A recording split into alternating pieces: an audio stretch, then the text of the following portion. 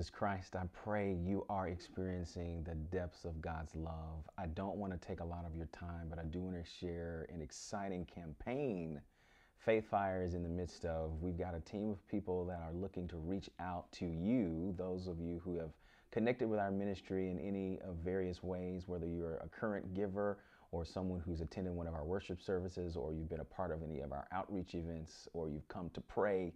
We are looking for those who can help us take the gospel, the word of God, across the world. So we want to begin 2023 strong because we have opportunities to minister in Uganda, in Kenya, in South America, and Central America in 2023. And we simply just need your help to fund that ministry. And we have a $20,000 goal that we have. It's a very ambitious goal.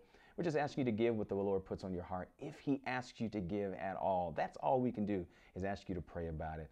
We also, in 2023, will continue with our unity events, specifically Desire Worship, bringing people together to worship the Lord regardless of background, ethnicity, their church, their denomination, seeking to build an altar for the Lord in our city. We'll continue to do outreaches in our neighborhoods to reach the needy, the poor, those who are impoverished, those who need encouragement. And we will continue to proclaim the prophetic word of God in social media circles, on YouTube, at itinerant speaking engagements. That is going to go forward.